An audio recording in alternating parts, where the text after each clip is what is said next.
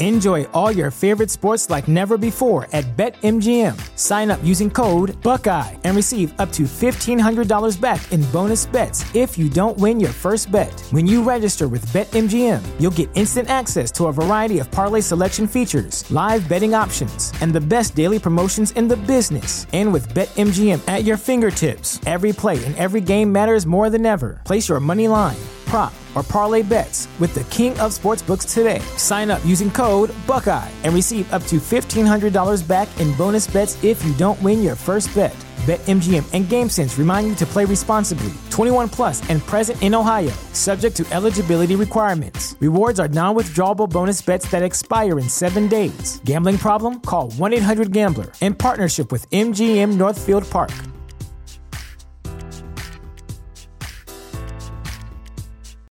Without the ones like you, who work tirelessly to keep things running, everything would suddenly stop. Hospitals, factories, schools, and power plants, they all depend on you. No matter the weather, emergency, or time of day, you're the ones who get it done. At Grainger, we're here for you with professional-grade industrial supplies. Count on real-time product availability and fast delivery. Call, click Grainger.com, or just stop by. Grainger, for the ones who get it done. You are listening to the Lucha Central Podcast Network. And now, Lucha Central Weekly.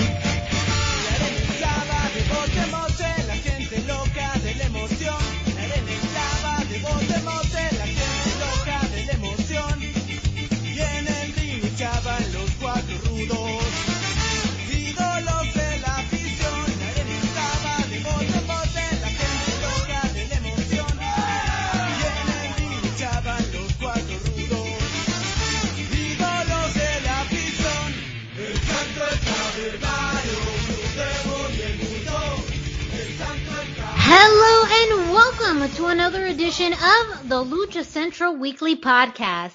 This is the podcast that lets you know all of the latest happening in the world of Lucha Libre. Each week our team discusses news and events from this past week as well as preview the week ahead, covering Mexico-based promotions and top independents along with luchador-related news from throughout the United States. The Lucha Central Weekly Podcast is part of the Lucha Central Podcast Network on luchacentral.com. This podcast and others from the network are also available on all major podcast platforms, including Spotify, iTunes, iHeartRadio, Podbay, Speaker, and more. My name is Miranda Morales, and I'm one of the co-hosts of the Lucha Central Weekly Podcast, and it is my honor to bring in my two great co-hosts. Introducing first, he is the dashing one, Mr. Dusty Murphy. Dusty, how's it going today? It's going great. How's it going for you, Miranda? It is going well. I am excited for this week's show. Definitely we'll be getting into some very cool things in just a few moments. But we can't do that without, well, the third member of our trios team, and that's who? Who? It's the one and only Brendan Barr. It's me. Hi, Conan. I know you're not listening. I don't think Conan's ever listened to this show, so... You know, what we've done with, his 5 minutes of talking about us one time a year ago, we've made it stretch for over a year. That's right. We've made every second of that count. So, thank you, Conan, for all that material, and giving us our gimmicks. No one can ever say he wasn't creative enough to create gimmicks, because he created the gimmicks of pretty much, most of us on this podcast. He did a lot of gimmick creating. Yeah. Yes. Well, as my segue, speaking of Conan, this week we had a huge drop. The Eat Like a Luchador cookbook dropped this week. Yes. Yeah. For those of us who pre-ordered, we received our books right on the day, June 1st. It's been available now in bookstores all over the United States. It's been available on Amazon and all of the great places.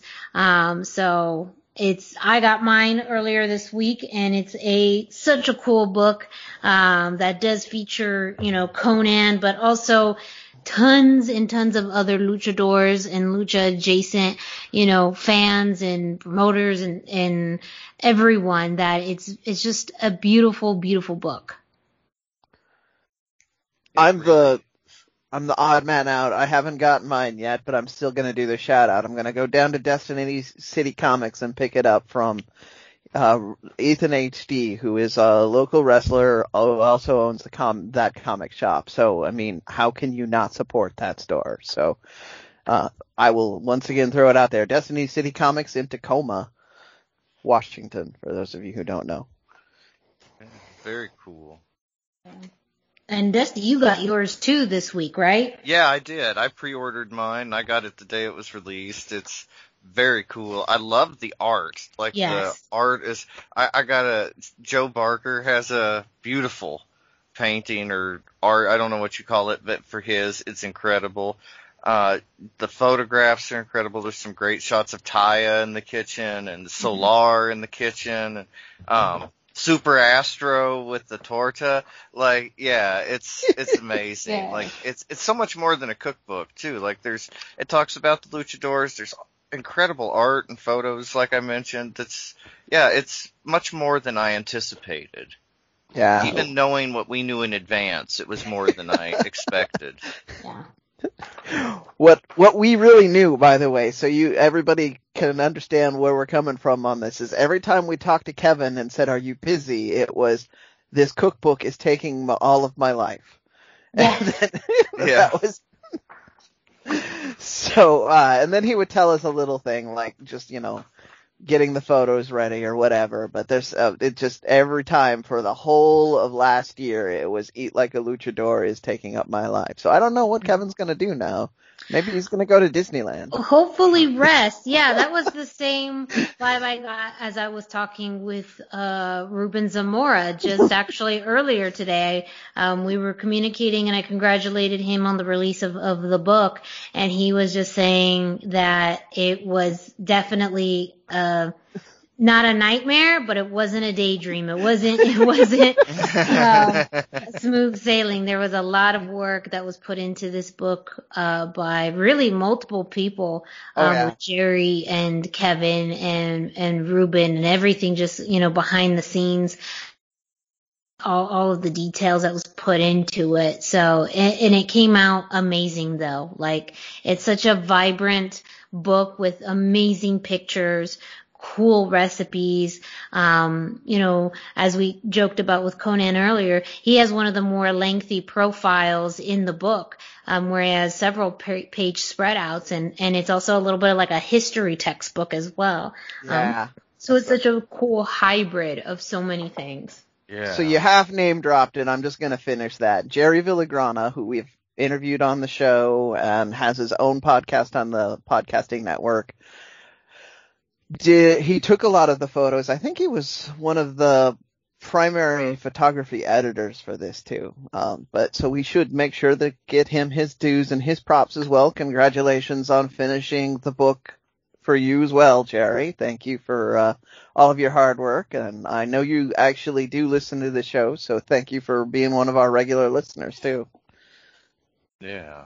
Thanks, Jerry. So, if you have not gotten yours, make sure you get it however way you want to get it, whether you order it online, you go to your nearest bookstore. I just highly, highly recommend it. Even for someone like me that doesn't cook, it's just a lot of awesome pictures and storytelling that you get from this. And it's fairly affordable. I think, I remember only paying about $20, for it. I think it's only $21.99. Yeah, that sounds something. right. Yeah. I mean, less than $25 for a very hefty book. Like, when you feel it, it definitely is a good, size book. And again, the artwork and the pictures and the content of it, you could easily think it would be double the price. Yeah, so hardcover on Amazon, who does unfortunately cut prices a little bit, $21.99. or the Kindle version is only $12.99. So like if you're on a super budget but you still want to read this book, the e-version is super affordable. Yeah, and if you want to take it around with you in a little bit of a lighter manner, because like I said, the hardcover it's hefty. It's a hefty size. So if you want to have something that's a little bit more portable, the ebook. But you could also have both. Yes. I've definitely done it before. You get the book a lot less messy if you actually want to cook. If you have the ebook in the kitchen and you have the nice hardcover out and still on the bookshelf where it can be safe from your cooking.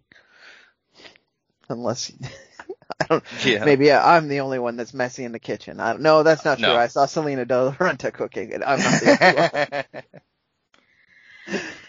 So again, Eat Like a Luchador cookbook is available. It is by Legends of Lucha Libre and Monica Ochoa, available at your nearest bookstore or online. Make sure you order it. It's well worth it. Let us know your thoughts. You know, we definitely will be talking about these recipes as we try them out. We definitely want to hear more about everyone's thoughts on the book, on the recipes, on the people featured. We'll be giving out our social media information later on, but you all know where you can find us. So make sure you reach out to us and let us know your thoughts on the Eat Like a Luchador cookbook. But how are we going to start the show? Road back to shows with Brendan. Oh, wow. I thought we were going to do something different this time. No. So, speaking of not doing anything different, Mexico City is still yellow, which, one of our listeners says that every time he hears me say that, he thinks that I'm calling Mexico City chicken. So I am, kind of enjoying that. But yes, Mexico City still yellow. We're going to still have fans. More shows are having fans. We're going to be talking about that throughout the show. That's going to be one of the themes, is you're going to have more shows with fans, legally, which is why we're going to be back to talking about certain federations in the Indie Roundup, but we haven't gotten there yet. We do have, unfortunately, a little bit of bad news this week. I'm going to pull up the news story on this so that I can get you the best, most up-to-date information I can on it. Luchador Exotico Passion Crystal has been, declared dead after going missing in the ocean. She was 45 years old. It turns out that she was swimming in Acapulco and the tide seems to have taken her away. So this is not something, I mean, it's not your usual young wrestler dies to those of us who grew up in the 80s and 90s kind of story. It is very sad and still very too young, but it's not, it's a thing that unfortunately does happen once in a while. Passion Crystal had debuted all the way back in 1994, was, part of Los Exoticos with Cassandro and Pimpinella. So very big part of the Exotico movement and community. So this is a huge loss there.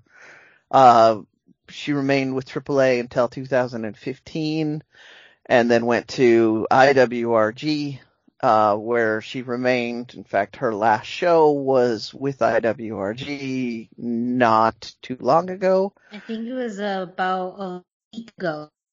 It's very recent. It's actually, I have the exact date in the Indie Roundup. I was going to do this. I was going to do that match even before I found this out, but, so it was about a week ago. We'll be able to piece that together very shortly. So, I mean, my heart goes out to the friends and family and all the people that were inspired by this wrestler. This is definitely a huge loss, and it's a tragedy that someone so young has to have an accident like this. But I don't know. All right, so that's. I'm gonna try and move on. I wanted to get that one out of the way so that I can calm down and go to other things here. But we're gonna move on to in other news. In a recent indie event in the United States, Alberto El Patron turned up and showed up after the main event. He came out in a mask, took off the mask, did an interview in the middle of the ring saying that he basically trying to hype up his feud with Andrade. And the reaction in the arena and online was not very positive. So apparently there's a lot of negative energy towards Alberto at this point. When we were discussing this story, we were making some possible jokes and all of that. I just want to leave it where it is. Alberto is definitely still going to do the match coming up at Federation Wrestling and a couple of other promotions. But we don't need to focus on the negative energy at this point. Speaking of Federation and Wrestling, they made a few more announcements. Their big one is you can now buy tickets to the live event. It is at a bullfighting ring. I'm going to slaughter the name, so I apologize to all of the Spanish speakers that are listening out there, but Constituente Charo Lienzo is how it was listed on the entry I found. And then when Miranda looked it up to help me with the Spanish, it looked a little different. I believe it was Charo Lienzo Constituente is how she saw it. Either way, it's in the greater Mexico City area, and they were waiting until they were allowed to legally have fans there. And it's kind of good. It's going to be a very interesting visual look because it is that big round dirt floor with the ring in the middle, like you would see if you just dropped a ring into the middle of a bullfighting arena. So I feel like that's going to play into a lot of the graphics and the look of the event. I'm actually a little bit excited about that. I don't know. What do you guys think on that one? Yeah, I think it'll be really a unique setting, and I think that if they do it, like if the videography and everything is, of a high enough level that the visuals from it will just be unmatchable. Yeah. Like the crowd in the bullfighting ring, cheering and the doors in the middle, and oh yeah, so good. It seems like it already has a great natural setup because of the way that they start off so from the top and then they move down, and some of the angles in a bullfighting ring are very unique compared to like what you see in, say, a traditional stadium or arena. So I totally agree. If you get the right camera angles and look, it's going to look amazing, and it's going to be something that is definitely unique. Yeah, I am even more excited for this pay-per-view. We've talked about this. They're doing everything right for being big and exciting on the first show, which is what they have to do to succeed. It also, unfortunately, is what a lot of federations do and then don't have proper follow-up on. But, I mean, that's just speculation. I'm still going to be positive here. I think, to Dusty's point, I think they're going to get people that are going to make it look visually impressive because they haven't skimped on anything else. It's top dollar talent. They have it may seem small and kind of muted right now, but they clearly have a very strong social media presence that's well trained and very disciplined. So, I feel like they're going to have that same level of quality with the camera people as well. And all of the production stuff that goes on. Even the guy that's selling the t-shirts is probably going to be a professional that's done this for a long time. But they also announced a few more people.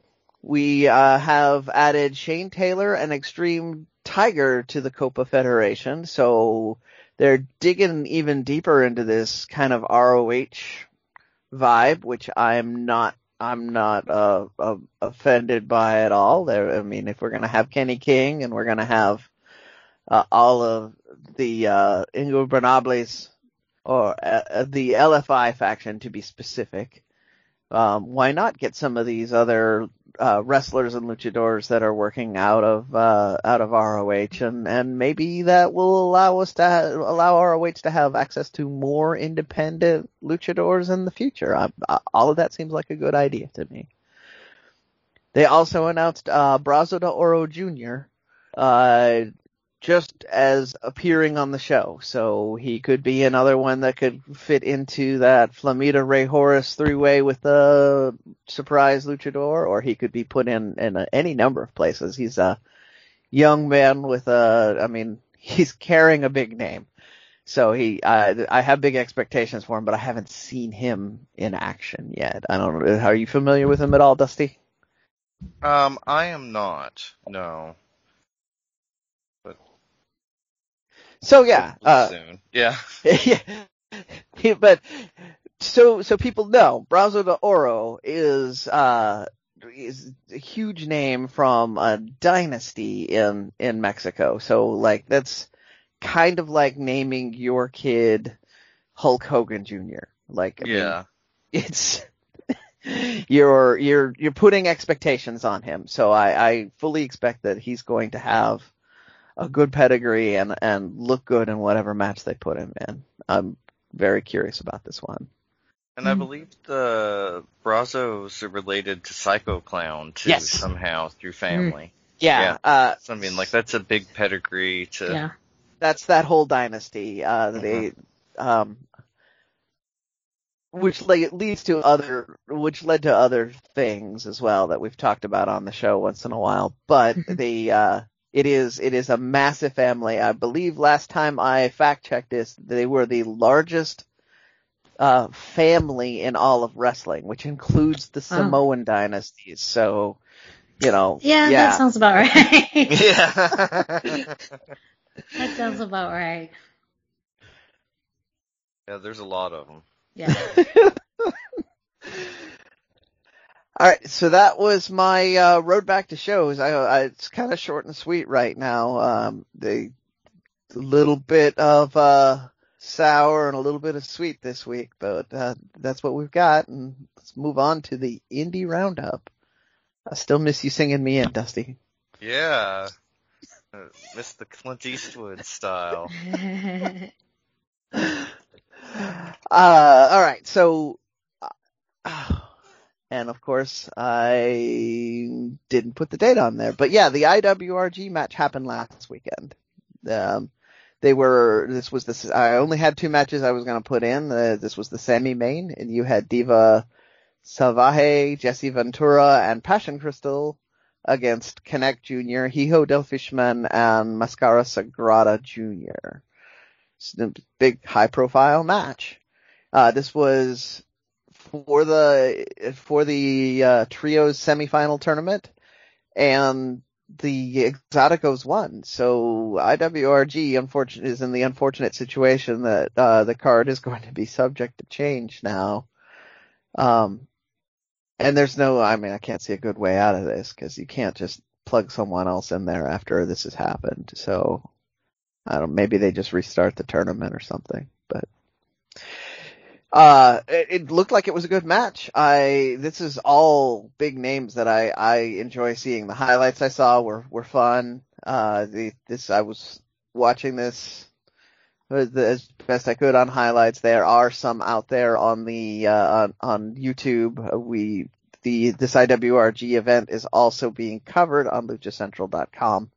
So if you want all of the results, you can do that. I am skipping ahead to the semi-main and the main most of these times on Indie Roundup, because IWRG puts on huge cards with 6 or 7 matches usually, and a lot of the time you're saying names at the beginning that nobody recognizes.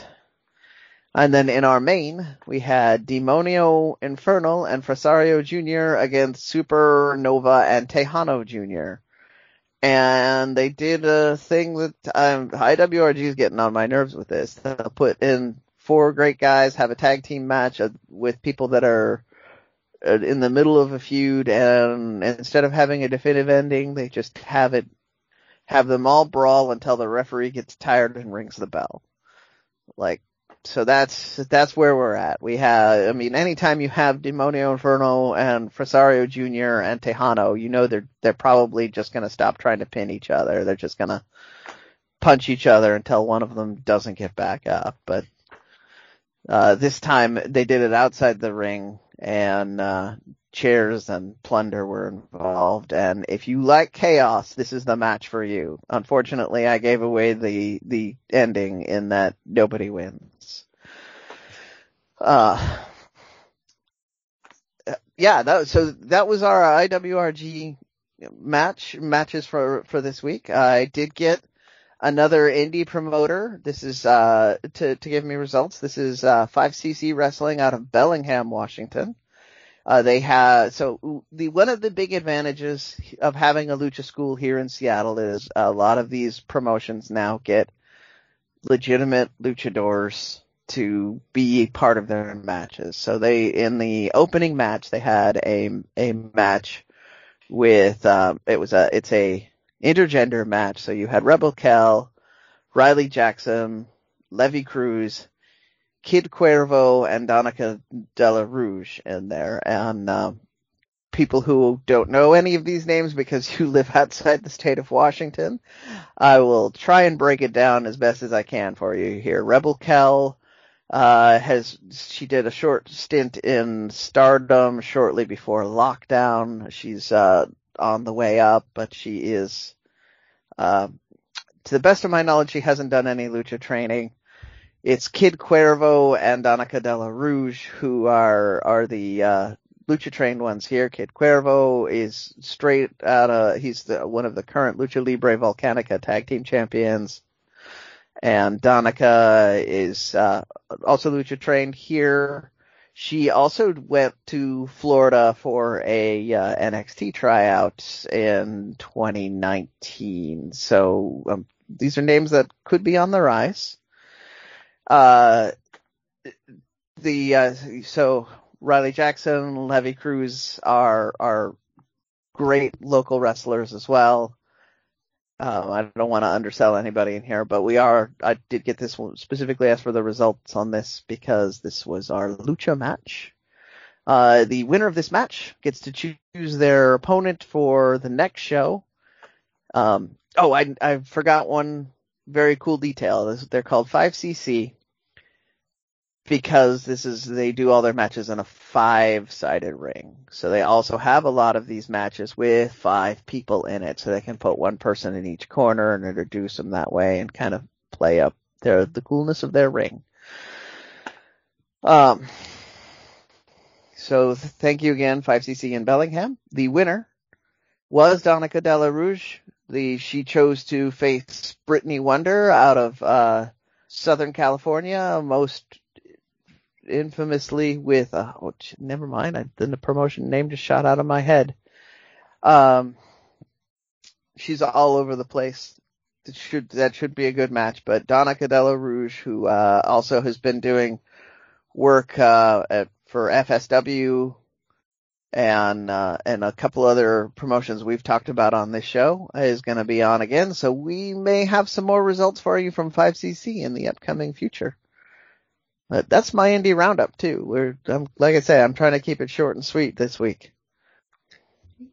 Thank you, Brendan, for, as always, the road back to shows and the indie roundup. Up next, we're going to kick it off to Denise Salcedo, who brings us this week's Lucha Central. Why should you visit thechairshot.com? Thechairshot.com is your home for hard-hitting reviews, news, opinion, and analysis with attitude. Why? Because you're smarter than the average fan. TheChairShot.com. Always use your head. Hey everyone, it's Denise Salcedo here in Lucha Central with a reminder of where and when to catch all of the great network content this week. Get the full lineup and listen to all of our shows in the podcast network section of LuchaCentral.com. On Tuesdays, Mats, and Mayhem takes you inside the world of Lucha Underground as they take you weekly through the series with the benefit of hindsight and the benefit of special guests from the groundbreaking series. Check out the premiere video stream every Tuesday at 2 p.m. Pacific, 5 p.m. Eastern on the Lucha Central YouTube channel and at LuchaCentral.com. Then listen to it on your favorite podcast platform every Wednesday. Tuesday nights live, it's WrestleBoss, where Fabi Chulo talks MMA and pro wrestling with special guests and listener call-ins. Visit WrestleBossLive.com Tuesday nights at 7 p.m. Pacific to listen live or call in with questions or download the show on podcast platforms on Wednesdays. Wednesday nights live on Facebook, it's Spanish show La Mesa de los Margaros, giving you both the news and the chisme from around the lucha world. Special guests and a whole lot of fun make it one of the most talked about shows in Mexico. Thursdays, it's Straight Out of the Bodega with Papo Esco and PWR promoter Gabriel Ramirez, as they have guests from throughout the wrestling world pull up to give an inside look into their careers. From indie standouts to television superstars, each week brings a new name and perspective. On Friday, it's your double dose of Lucha Central Weekly podcast, one in English y el otro en español. Lucha Central Weekly is where you'll find all the top stories of the week, both inside and out of the ring from Mexico and anywhere luchadores are in action across the globe. Be sure to subscribe and follow all your favorite Lucha Central Network series on your favorite podcast platforms, either by their own series name or subscribe to the Lucha Central Podcast Network show pages to get all of the shows in one easy feed. And please consider giving a rating to help more fans find the shows that you love. For now, this is Denise Salcedo signing off from Lucha Central. Have a great week. Lucha-Masks.com by Pro Wrestling Revolution, bringing you in partnership with Mask Republic, the Lucha Brothers, as well as Japanese legend Ultimo Dragon. Go to Lucha-Masks.com and fight Lucha Strong with masks from your favorite Lucha legends and Pro Wrestling Revolution luchadores. Stay safe in style and represent your favorite luchador. Get yours now at Lucha-Masks.com, powered by Pro Wrestling Revolution. As always, Denise Salcedo killing it with this week's Lucha Central, letting you know what's happening throughout the Lucha Central Podcast Network. Up next, we're going to kick it off with some AAA news with Dusty, including some TV tapings and, mainly some spoilers. If you don't want to be spoiled, this may not be the section for you, even though it's already been spoiled. Yeah. We are not the person spoiling it. We are not the person spoiling it. We're just reporting the news. It's already out there. We're just bringing the news to you. That's what the people want. They want the news. That's what people want. And I'm bringing it to you. But yeah, we have news that AAA is taping this week. The most current taping took place this past Monday at a ranch in Hidalgo, and the show apparently included a taping for Laredo Kid versus Latigo for the AAA Cruiserweight Championship, and that was the match that Latigo qualified for at Rey de Reyes. So that's pretty exciting. I don't actually know the ending, so I can't spoil that for you. But the taping is slated to start airing Saturday, June the 5th, and there's no information at all currently regarding which week the title match will air. But AAA continued tapings throughout the week in Hidalgo, and apparently they'll be off for another 3 or 4 weeks before a new set of tapings. So when we find out about the title match and what happens, we'll let you know. But the title match is happening, and it's at a TV taping. It won't be happening at Triple Mania, for instance. So that's kind of interesting, and we'll keep an eye on it. But in other AAA and Triple Mania news, the Tijuana Sun newspaper had an article this week about Psycho Clown coming to Tijuana to wrestle the show, and they dropped the news that Psycho Clown will be facing Tejano Jr. in a hair versus mask apuestas match. And, I mean, ostensibly they got this information when they interviewed Psycho Clown. So that's kind of interesting because he was previously announced to be facing Rey Escorpión. And, you know, that was kind of an interesting choice. We had even mentioned that before. And it's unknown if this was a mistake on the paper's part or if Tejano will somehow be stepping in for Rey Escorpión. But either way, you know that Psycho Clown isn't going to lose his mask this year. Nope. So there's a spoiler for you.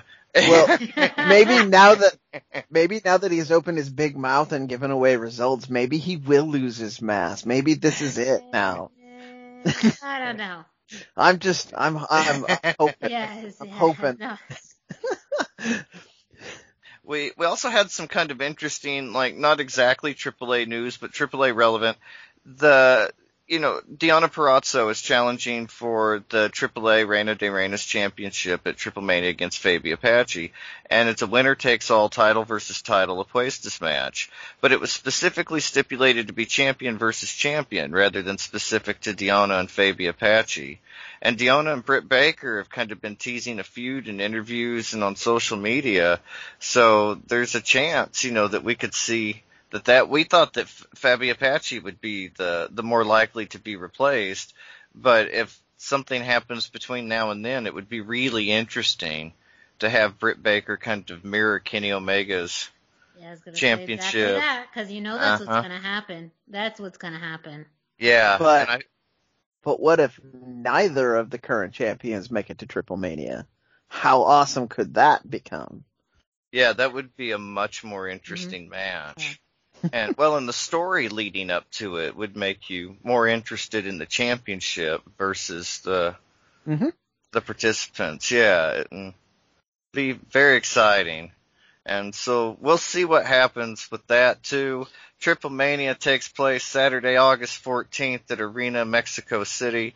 And we also alluded to it a bit. The other announced match so far is Kenny Omega versus Andrade for the AAA Mega Campeon Championship.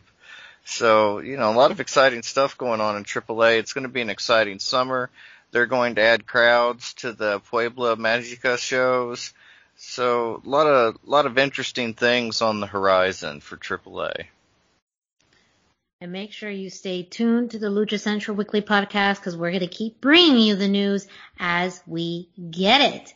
Dusty, since you're on a roll and we had a lot happen in AEW this week, why don't you take us through this week in AEW? Yeah, we had a ton of stuff going on in AEW this week, like you said. Crowds were back, and that was exciting. I thought I liked the pandemic era vibe. Like, I'd kind of gotten used to it, but as soon as crowds were back, it was so good that, like, as long as they do it safely, I don't care. Like, I just want the crowd. Like, the way the wrestlers responded, I'll get to that a couple of times, but, like, just the crowd made such a huge difference. Yeah, and both the Double or Nothing and the tapings this week, I mean, big difference. This show was largely unmasked, but I actually looked around in multiple venues for the upcoming Dynamite tour requiring masks as part of the buyer's agreement with tickets. So it'll be interesting to see what the protocol is going forward, but AEW does seem to be focused on safety, so it's really exciting. But on to the wrestling. First up, we have Monday, and it's Dark Elevation. The show opened with Thunder Rosa slow clapping and giving felicidades to Britt Baker on winning the AEW Women's Championship. And new champions are always followed by their old enemies, and tonight she was going to remind Britt Baker why she's still afraid of Thunder Rosa. Rosa is currently ranked number 2 in the women's division, but thanks to her frequent Dark and Elevation appearances, she actually has 3 more wins than Britt Baker and only 1 more loss. She's got a 14-2 record compared to Britt Baker's 11-1. So that's pretty good. And she picked up her 14th win of the year in a match on Dark Elevation against Reika Tahaka. It was a competitive squash match. She got a little offense in against Rosa, but Rosa was just on fire. Her charisma and her interaction with the crowd were incredible. This was her first, match with the crowd like that. And you could tell, like, she just played off the crowd's energy. It was awesome. Like, she was just so much better for the crowd being there. She won the match with a Thunder Driver Bomb into a Peruvian necktie. And then I mentioned that, lately that we hadn't seen much of Jack Evans, but he was here this week. We got a singles match even, against Penta El Zero Miedo. And before the match, we got a nice Penta Says promo backstage with Alex Abrahantes. And Penta said he was going to beat the Young Bucks on Friday Night Dynamite, and he was going to beat Jack Evans on Monday Dark Elevation. And it was so good. He had on his Joker gear. I'll get to that later. Fantastic. But Evans and Angelico came out together, and I've mentioned it before at their entrance, but the juxtaposition of Jack Evans and Angelico's attitude during the intros is just fantastic. Oh, yeah. Because Jack Evans is all over the place like an excitable child, and Angelico's walking on his hands. I mean, yeah. And it just, you get their attitude and their vibe instantly with it, and I love that. It's very authentic in a way that I can't describe, but I really love. But Penta's intro with the crowd there was incredible. His charisma and the way he played to the crowd and off of the crowd, and his cool factor, it was just completely off the charts. These two actually have history together all over the planet, but as far as I know, they never faced off in Lucha Underground in a singles match. So I was going to ask, yeah. Yeah, you see that experience of having worked together in the match, but it also kind of has a new feeling because you haven't seen it before on television. And it was kind of a spot-filled match. It was exactly what you would expect from Penta versus Jack Evans. But it was fantastic. I loved it. Penta hit a Canadian Destroyer into a Fear Factor and picked up the win. Oh, sick. And, yeah, it was so good. Everything he does. And like I say, the crowds, Thunder Rosa and Penta especially just play so well to it. I do have to minorly correct you on that, though. Penta has changed that to a Mexican Destroyer. Oh, that is fair enough. I would note that for future episodes. I like it. He's made it his own, so he should. Yeah, that's why I think it's important because I've heard the announcers call that the Mexican Destroyer when he does it, and it's his now. Yeah. Okay, I like it. And next up, we have Tuesday Dark, and I mentioned them before, but we have the Hybrid 2, Angelico and Jack Evans joining Serpentico versus the Dark Order, Alan Angels, Stu Grayson, and Alex Reynolds. Nice trios match. Cody alluded that they're going to have some kind of trios or six-man tag team titles coming up soon. They better. So yeah, and they got enough trios already. It's been a while. We've mentioned this many times over the last year on the show, right? But I feel like we're closer than ever. The pairing was interesting. AEW really did the team an injustice by playing Chaos Project's music instead of TH2's music during their entrance. Because TH2 has the best theme in AEW. Yes. It's so good. But I'm willing to bet that Jack and Angelico were still dancing. Oh, yeah. Yeah, well, they got the moves. They were 100% themselves. And the crowd was, they were not into TH2 or Serpentico. They went wild for the Dark Order. Early in the match, the Dark Order ran Luther into the back and evened up the number games for themselves. Eventually, they were able to separate Jack Evans from his teammates, and their teamwork allowed Grayson to hit the Nightfall, and he got the pin on Jack Evans. This was a really entertaining match, and it was a lot of fun in the perfect way. And if you haven't seen Dark in a while or you got turned off by it, you should watch this episode of Dark. The crowd really makes a difference. It truly does. It's a more manageable episode. The length isn't as crazy as usual. And just fantastic work. And then, actually, 2 steps forward, 1 step back. We had Dynamite. It wasn't on Wednesday. It was on Friday, so we're actually a week behind. But there was not much Lucha action anyway. We only saw the Lucha Bros momentarily. They helped Pac fight off the Good Brothers. After an interview segment between Pac and Kenny Omega kind of flew off the rails into a brawl, the Good Brothers showed up. The Lucha Bros showed up, including Phoenix, who we'd heard was injured. and he helped even up the numbers for Pac and left just he and Omega in the ring before Orange Cassidy showed up and hit the orange punch on Omega and then Pac and stood tall at the end, leading us in to Double or Nothing. And really the only lucha relevant segment to Double or Nothing was the Casino Battle Royale. But it was great. Like, this was, if you love Battle Royales, this was so good. Penta came out in Joker gear, like the Batman Joker, and it was fantastic. He looked like $1 million. So good. That's been like one of the best gears I've seen in probably years.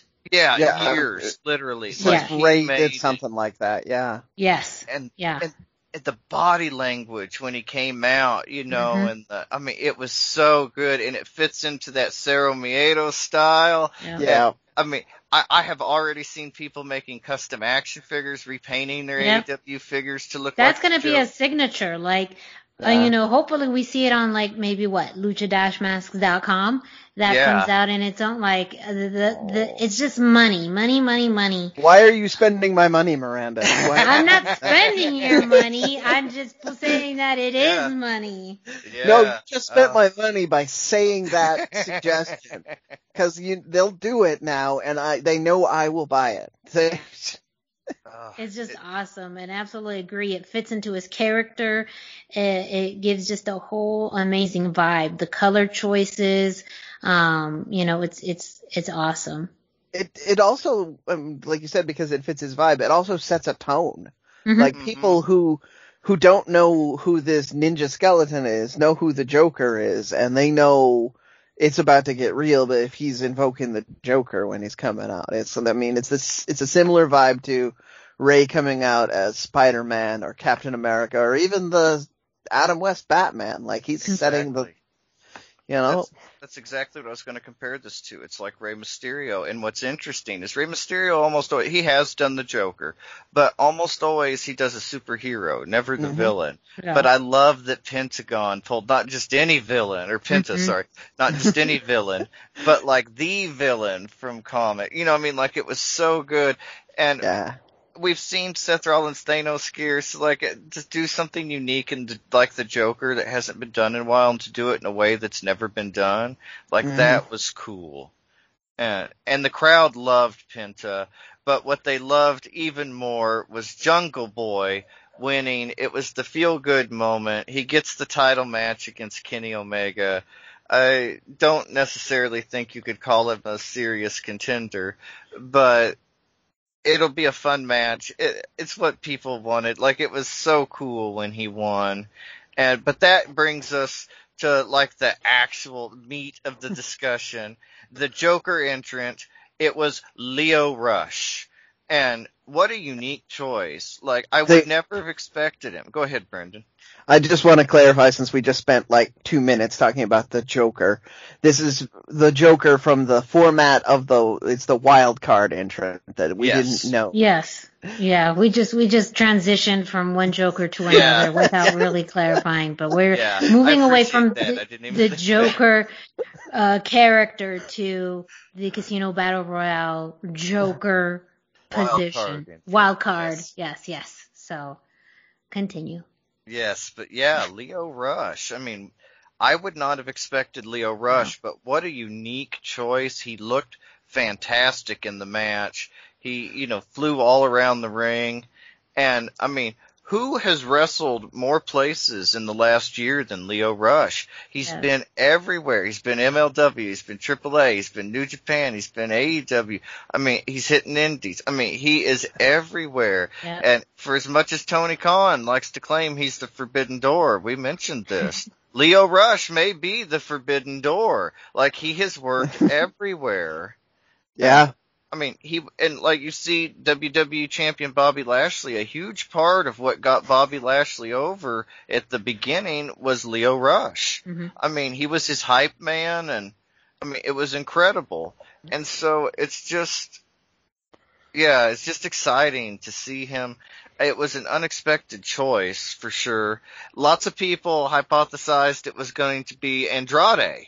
That was quite a bit of discussion.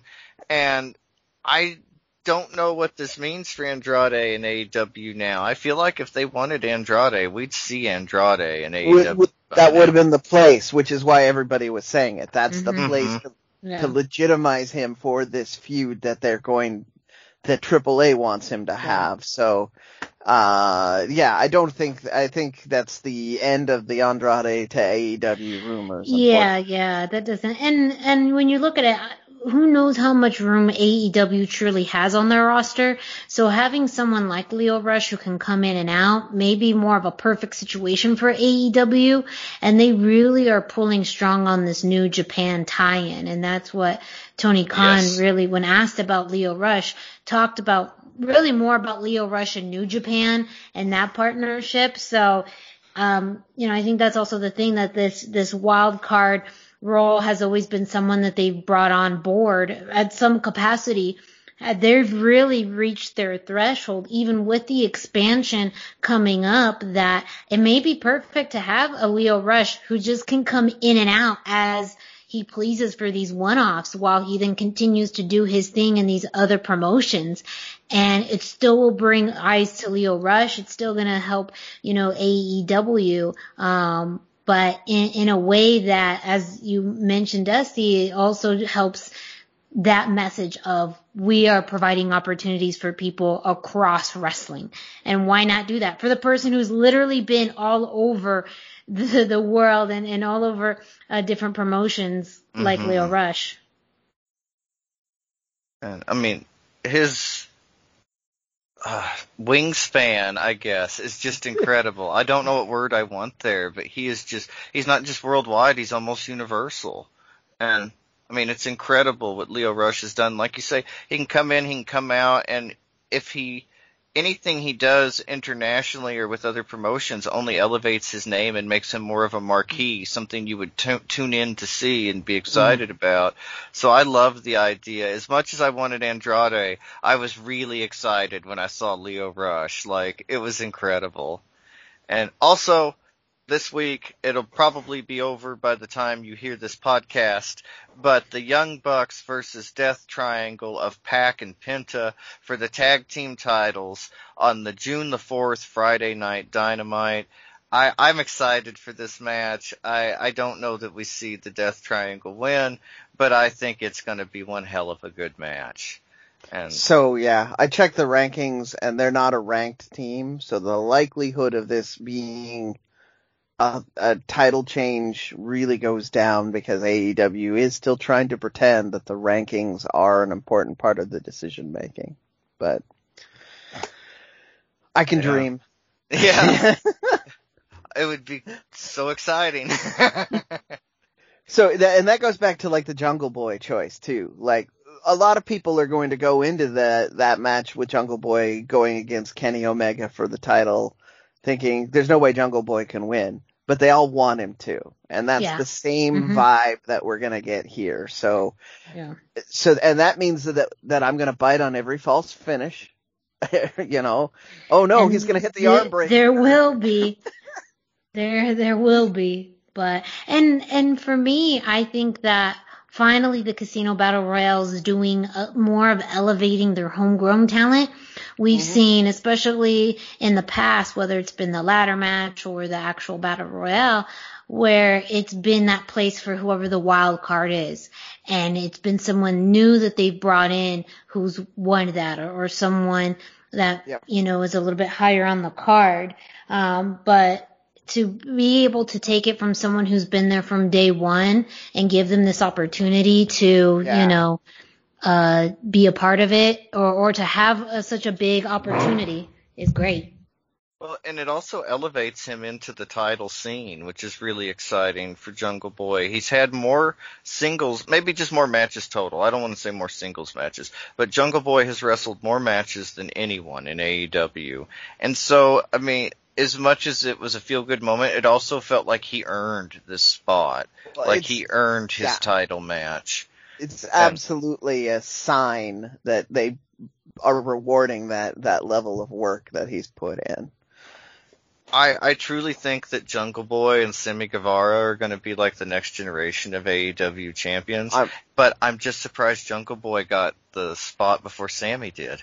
Well, Sammy's already doing main event stuff, so he That's true. Need it as much. I mean, so that's the other lucha-related content we didn't talk about. Sammy was in the actual last match on the card, which was the Stampede? Yeah, Stadium Stampede.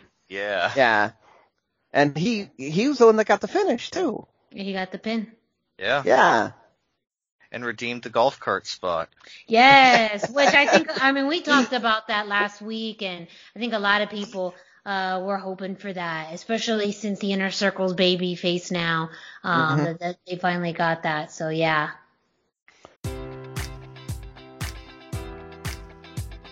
Enjoy all your favorite sports like never before at BetMGM. Sign up using code Buckeye and receive up to $1,500 back in bonus bets if you don't win your first bet. When you register with BetMGM, you'll get instant access to a variety of parlay selection features, live betting options, and the best daily promotions in the business. And with BetMGM at your fingertips, every play and every game matters more than ever. Place your money line, prop, or parlay bets with the king of sportsbooks today. Sign up using code Buckeye and receive up to $1,500 back in bonus bets if you don't win your first bet. BetMGM and GameSense remind you to play responsibly. 21 plus and present in Ohio, subject to eligibility requirements. Rewards are non-withdrawable bonus bets that expire in 7 days. Gambling problem? Call 1-800-GAMBLER in partnership with MGM Northfield Park.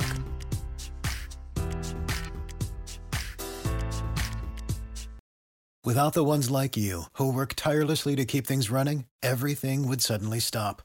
Hospitals, factories, schools, and power plants, they all depend on you. No matter the weather, emergency, or time of day, you're the ones who get it done. At Grainger, we're here for you with professional-grade industrial supplies.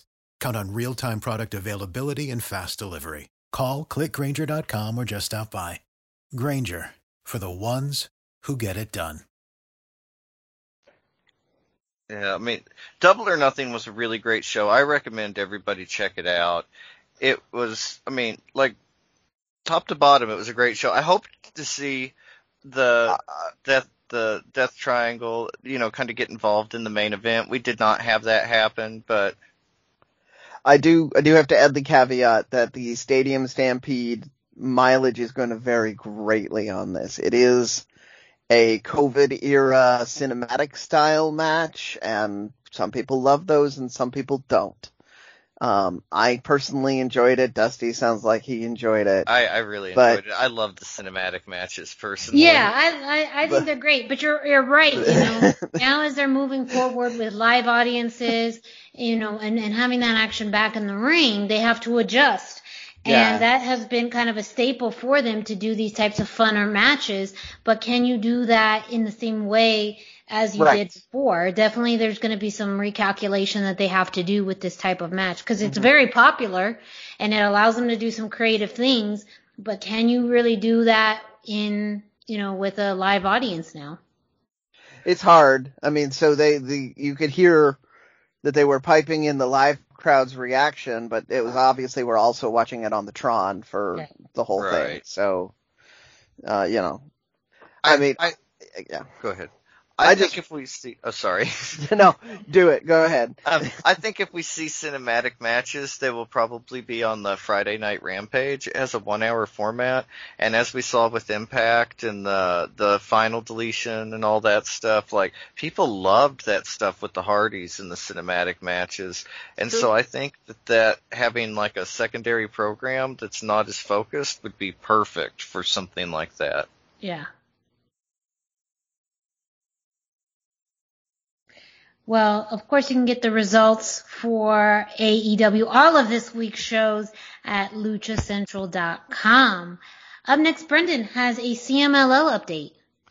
So we had the Copa Dinastia this week. So that was the iPay-per-view with an attendance of 500, similar to last week's show. This was a little bit of a tournament format, so it got a little stretched out. They were a couple There are a couple of more matches than you might normally see on a pay-per-view, which is great for me. I love the 4 matches that go a long time, but I also like seeing a tournament. I love tournament wrestling. So in our first match of the night, we had Virus and Guerrero Maya Jr. in a lightning match, and Virus managed to win that with a submission at 9 minutes 30 seconds. I misspoke last week when I said it was a lightning match was as many falls in 15 minutes as possible. You have 15 minutes to get a definitive winner, and that's it. Slightly different. But you'll always see the clock ticking down. I conflated that with a different match, and I apologize. Match 2, we had Atlantis and Ultimo Guerrero against Black Panther, Felino Jr., Cacharo, and sorry, this is the beginning of the tournament. Atlantis, Ultimo Guerrero, Black Panther, Felino Jr., Cacharo, Gamelo Diablo 1, Forastro, Flyer, Pantera del Ring, and Rey Kamada. So that was if you are familiar with the way CMLL does their tournaments, they have everybody in the ring for a Battle Royal style event, which determines the pairings for the tournament. Which leads us then to the actual tag team matches that happened. You had the Panthers against Felino Jr. in the next match. The Panthers came out on top on this. And then you had Gemelo Diablo 1 and 2 against the Panthers. The Panthers lost on that one. Then you had Forastro and Sanson against Flyer and Volador Jr. And I keep saying heels, the Rudos came out on top on that one. That's Forastro and Sanson, if you don't know from Flyer and Volador. And then next we had Espiritu Negra and Rey Kamada against Pantera del Ring and Pantera del Ring Jr. And Espiritu Negra and Rey Kamada came out on top. The Atlantis team of Atlantis and Atlantis Jr. against Gran Guerrero and Ultimo Guerrero. The Atlantis team came out on top. The Panthers again in action against Gamelo. They came out on top. Forastro and Sanson against Rey Kamada and Espiritu Negro. The heels came out on top. I'm trying to zip through these. I apologize if you are trying to keep track of this and I'm going too fast. But like I said, there were a lot of matches. Flyer and Volador Jr. against the Atlantis team. Flyer and Volador Jr. got the win on this one. Gamelo Diablo won against Atlantis Jr. Espiritu Negro. Gamelo Diablo won this. It was I'm confused by this result. I apologize. But there was an issue with Olympico, who was the referee in this one. He didn't count a 3 fall, and some people are people on the internet get unhappy. The Panthers and Forastro and Sanson was the next one. That ended with a DQ win for the Panthers, but it was because Forastro and Sanson took the mask off of Black Panther and Blue Panther Jr. So we're moving towards the end of the card now. Flyer and Volador Jr. against Gamelo Diablo 1 and Gamelo Diablo 2. Flyer and Volador Jr. came out on top on this one. Not finally, sorry, I'm ahead of myself. Now we have Cavernario, Dragon Rojo Jr., Hechicero against Fuga Stuka Jr. and Titan in a non tournament match. This is just a standard 6-man match. Hechicero got the win by submission, and then took Stuka's mask off after the match, reestablishing, despite the fact that fans really like the man, that he is in fact a very bad man. And now we're to finally, which was Black Panther and Blue Panther Jr. against Flyer and Volador in the finals of the Copa Dinastia. The Panthers came out with the win on this, which was not a crowd favorite. The multiple people were commenting that the crowd legitimately booed, even though these were both Technicos teams, and Black Panther and Blue Panther have traditionally been very popular wrestlers until this year, apparently. So, I don't know, maybe they should join the Ingobernables now. But that was the whole event. There was drama that was not related to wrestling, so I guess the internet likes that these days. But I'm very excited about the whole thing. Because I went so fast, the complete results are of course available on luchacentral.com. I wanted to give everybody a chance to get a little bit of a feel for this, especially since the Panthers winning was kind of telegraphed through the way they won. They got some DQ wins and all that sort of thing. So maybe that's why the crowd was booing. But there is our CMLL results. They have resumed regular Friday tapings with crowds, so we will probably be having more CMLL results on this show. If you don't like all the detailed CMLL results, please let me know and we can work on trimming it down. If you do like it, I'll keep it in. But, we're building things back up, so I appreciate any input and feedback on how we're formatting the show.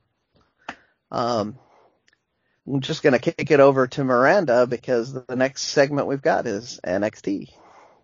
Yes, we do. This week in NXT, some lucha content, especially in the main event, but let's get started at the beginning of the show.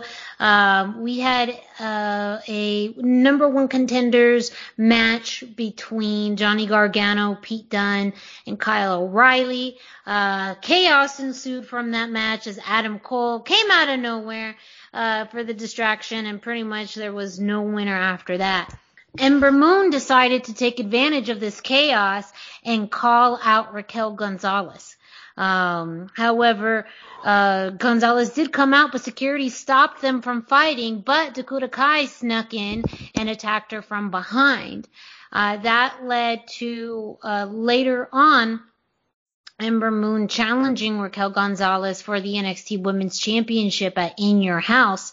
And that match has been made. So we are going to see Ember Moon versus Raquel Gonzalez at NXT In Your House. But next week we are going to see her face Dakota Kai first. Speaking of number one contenderships and, championship matches, Adam Cole came out, to call his shot, at Karrion Kross. And they had fire promos back and forth where pretty much Adam Cole did what Adam Cole does best, runs his mouth. But Karrion was unfazed. William Regal came out telling Adam Cole he knows exactly what he's trying to do. And that's, pretty much skip the line and get to Karrion Kross first. But Karrion said, it doesn't matter. I want everyone. So it has been made official. Karrion Kross will defend the NXT Championship against Kyle O'Reilly, Johnny Gargano, Pete Dunne, and Adam Cole at TakeOver In Your House. So this could be one of the biggest challenges of Kross's short reign so far, but one that, could absolutely be a match of the year contender. Just looking at everyone in that match already. It's going to be something else. So very much looking forward to that. And then we reached the main event. Prior to that, Legado del Fantasma did have a promo in which Santos Escobar mentioned, he was going to be out there to support Joaquin Wilde and Raul Mendoza, that they have a quest for gold, and that, their destiny is to be champions. And when we get to the actual match, one thing that I've noticed, at least for me, is that anytime I see MSK and Legado del Fantasma in the ring, they keep getting better and better. Not only just their teams, but their interactions and their work continues to get better and better. And this I thought was one of the best matches, or the best match that they've had together so far.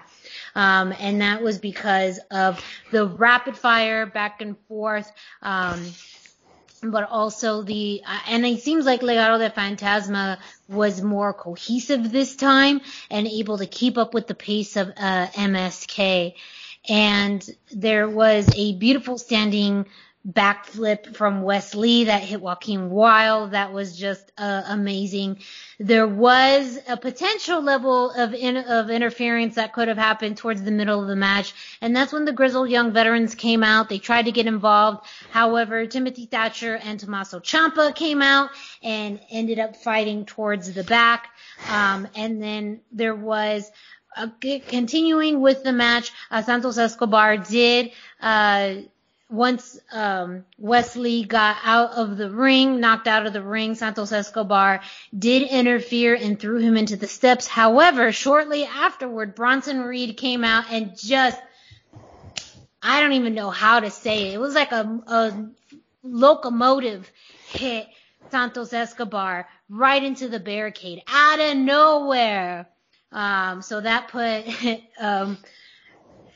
Santos Escobar out for the rest of the match, which distracted Raul Mendoza. That was just enough to allow MSK into their finisher to win the match and remain your NXT Tag Champions.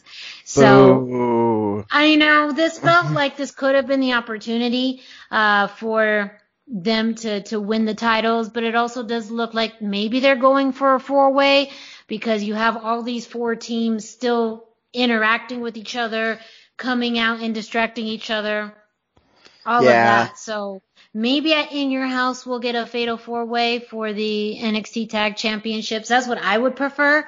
I would like that, to give Legado del Fantasma one more time, but I feel like if they don't win it next time, they're going to be out of the picture, because there's other teams kind of lurking in the background waiting.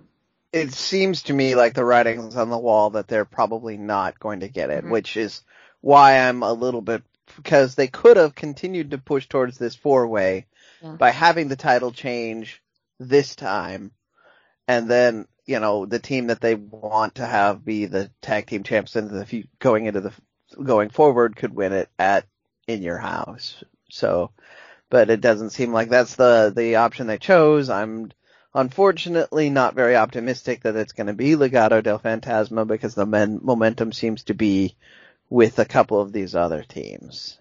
Yeah, especially MSK. I mean, I feel like they've really revitalized the tag division, and the company seems high on them.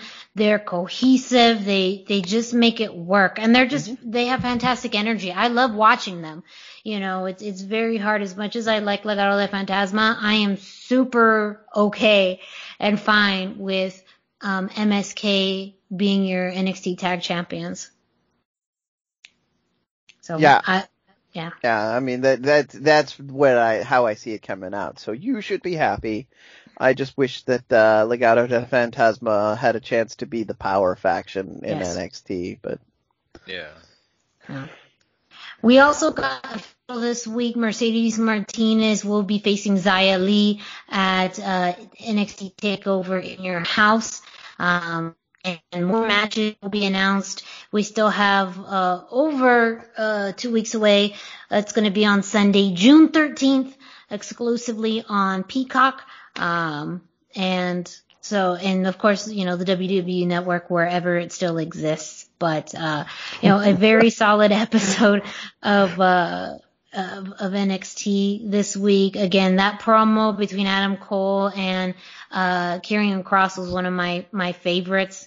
I just think it's so good capturing the energy between these two guys. And now that you're getting everyone in a match at TakeOver, you really don't know what's going to happen. But Kross great episode of NXT. Of course, the results for NXT are available on luchacentral.com.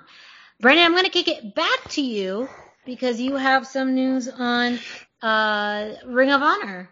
Just real quick, this week's Ring of Honor episode did not have a lot of lucha-centric matches on it. It does have some continuation of the violence versus the Foundation storyline, which is LFI adjacent. Because LFI, when they come back from their suspension, are going to be put in mixing it up with both of these people, but that was it. You had them furthering the feud a little bit. Watch the episode if you're curious about how that played out.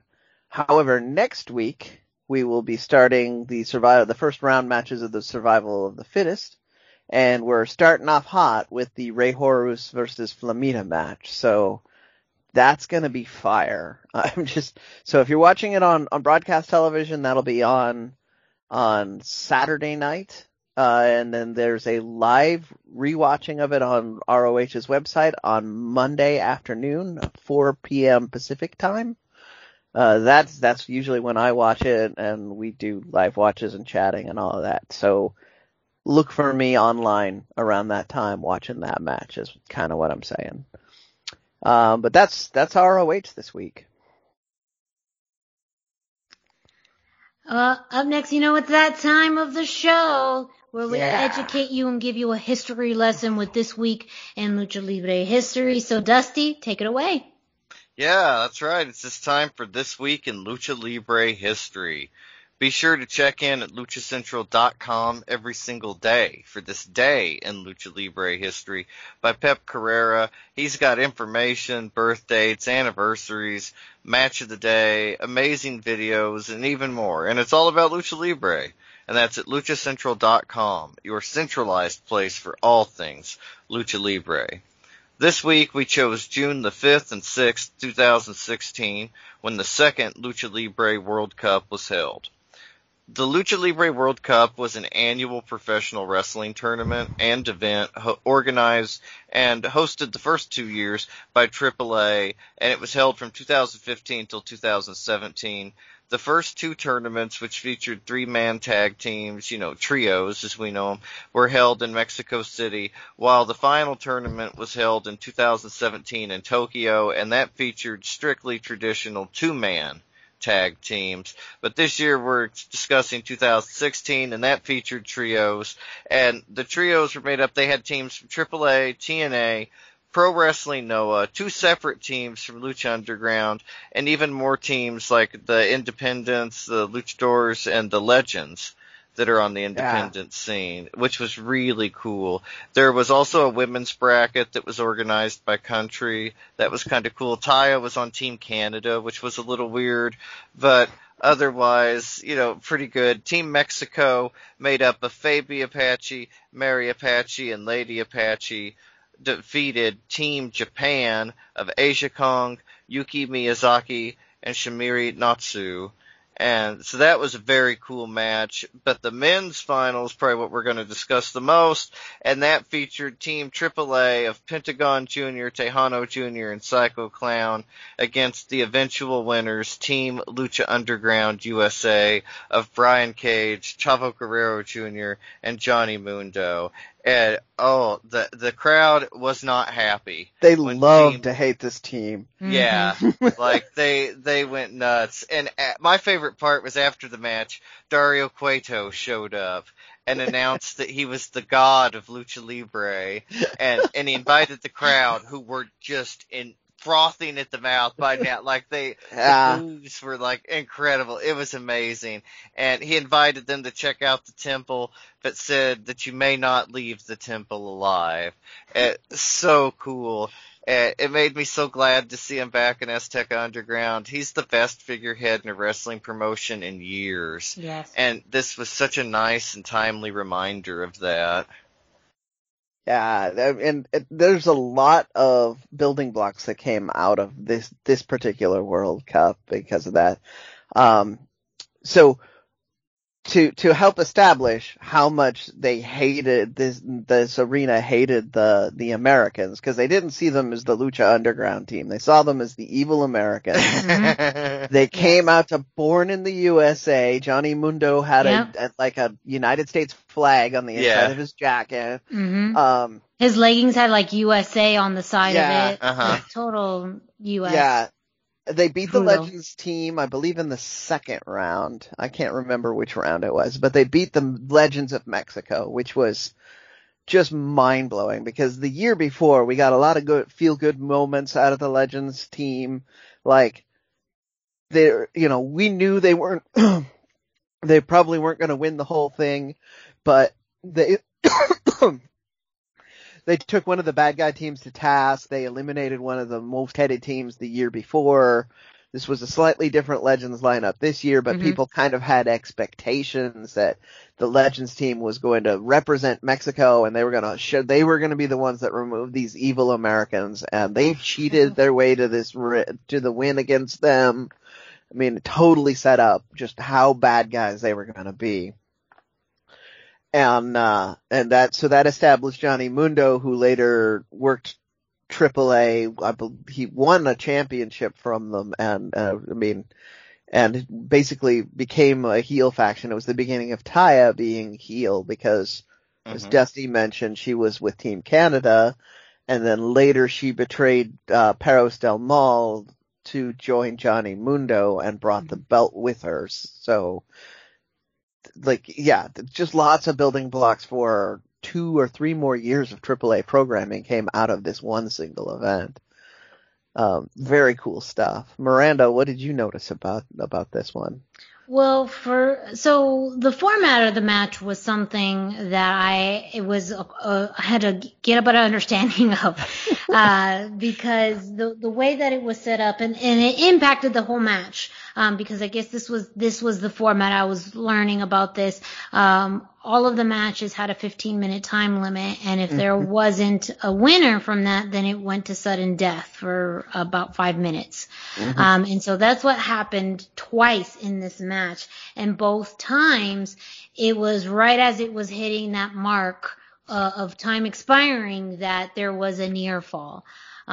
So that was something that I noticed as far as the format of the match, and especially after the first sudden death and there was a specific referee cue, that one kind of made me laugh, because the referee was trying to get into place and you could tell he was waiting for Johnny Mundo to do something, and that was pulling his leg out. So that was kind of what caught me, but, yeah, I mean, I think the entrances too were great, with the Team Lucha Underground coming out with Dario, but he didn't have a presence in the match, which I think I expected, but he didn't. He only showed up at the end.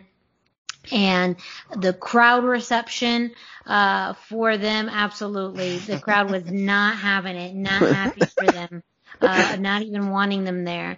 But the match itself was really entertaining, because really it was the suspense as you get closer to the end of the time limit of who's going to get that pinfall. And I really liked that, because it added just something different to the way that this big main event was happening. And again, it happened twice, so you figure, you don't have to have it. But it did go into double sudden death. And I think the way that it ultimately ended with, the chair coming in, was exactly how you described, as far as the entire vibe of the tournament was, Team Lucha Underground using those Rudo tactics to win. Yeah, they were Rudos throughout the whole show, and you could tangibly feel the audience hating them more and more the more that happened, and it was just so wonderfully perfect. I remember being on the edge of my seat for the double overtime, because at this point, having seen the year before where a couple matches went to overtime, the ladies had a couple of overtimes on this year. I don't think there were too many in the rest of the tournament format on this particular year. But I remember, okay, we're going to overtime. That makes sense. how are they going to do this? And then when they didn't do it and they went to the next one, I was like standing with my hands on my head going, what's going to happen? And then I was a fan, had my fan moment, the Rudos won, and I was like, no! And my neighbors were super upset because I was super loud in the middle of the night, but it didn't, yeah. I was into it. It's a fantastic format that I wish they would bring back, but, yeah. The problem was that trying to pretend that it is a global organized thing and sharing it with other federations meant that there just weren't enough luchadors to support a Lucha Libre World Cup in Japan. Yeah. They didn't bring enough over with them, and so they had to do it as a tag team match that third year. And the other thing that I talked about off air with that, it was also harder to watch because it was all through New Japan stuff. So you had to have their service, and then you had to stay up in the middle of the night to watch it live because they didn't put the feed up for it until like a week later if you missed the live feed. So it was really hard to watch it and take it in until later, at which point a lot of the steam had gone out of it because the internet spoiled all the endings, and that takes that raw emotion out of it when you don't know what's about to happen. Yeah. Well, that was This Week in Lucha Libre History. As Dusty mentioned, you could check out This Day in Lucha Libre History at luchacentral.com. But wait, there is so much more at luchacentral.com. So, Brennan, why don't you tell our listeners what else they could find at luchacentral.com? Well, if you're listening to this and you haven't visited luchacentral.com, I mean, seriously, it's time to do it. LuchaCentral.com is the online home for Lucha Libre, where you can get all of the top news in English and in Spanish. You can find the best curated video content and original content not seen anywhere else. Find when Lucha Libre events would be happening in your area. So this is going to become really relevant really soon. So I'm just saying, if you haven't been there, this is the best time to start, because we'll also help you find all these live shows in the very near future. Find photo galleries from top photographers covering Lucha Libre around the world, a place to have your voices heard from weekly polls to annual awards, seen and read by top executives in all of the major Lucha Libre promotions across the globe. And this is the final nail here. It's free. Like, you cannot beat this price ever. It is free. All of this coverage, content, information, free. I would say take my money, but you can't because it's free. LuchaCentral.com, your centralized place for all things Lucha Libre. Dusty, a pretty eventful week in WWE. Let us know what's going on. Yeah, well, first up, we had SmackDown. And Rey and Dominic Mysterio defeated the Dirty Dogs in a tag team championship match. At this point, if it's Friday, we know we've got a match between the Mysterios and the Dirty Dogs. And, like, one form or another. Like, that's how done I am. I'm not even going to call them Bobby Roode and Dolph Ziggler, just the Dirty Dogs. Dirty Dogs. And the fans have suffered from it almost as much as the Dirty Dogs have. Like, they have fallen so quickly in WWE. And, yeah. And that's all I'm going to say about that. So now we have Monday Night Raw. And we had Mace and T-Bar defeating Lucha House Party in, kind of a glorified squash match. I think we're going to be seeing more of Mace and T-Bar. It feels like the beginning of a push.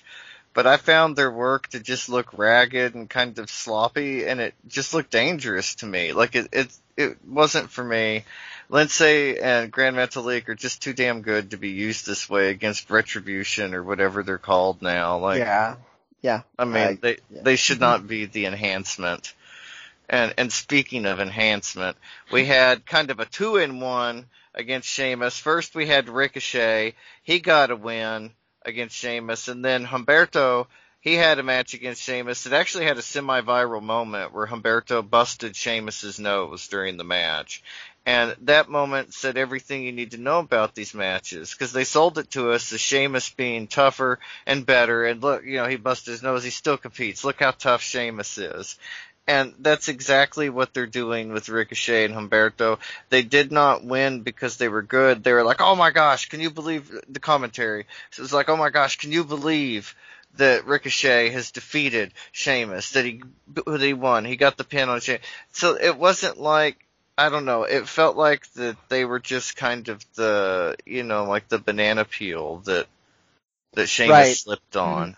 I get wanting to make Ricochet look like an underdog so it's a bigger moment, but can you believe it over and over again? Or all these people talking about the difference in size, play up what Ricochet's strengths are a little more. Play up the fact that, maybe we shouldn't be surprised. This is not the first time Ricochet's beaten somebody so much bigger than himself. That's kind of what he does. Yeah.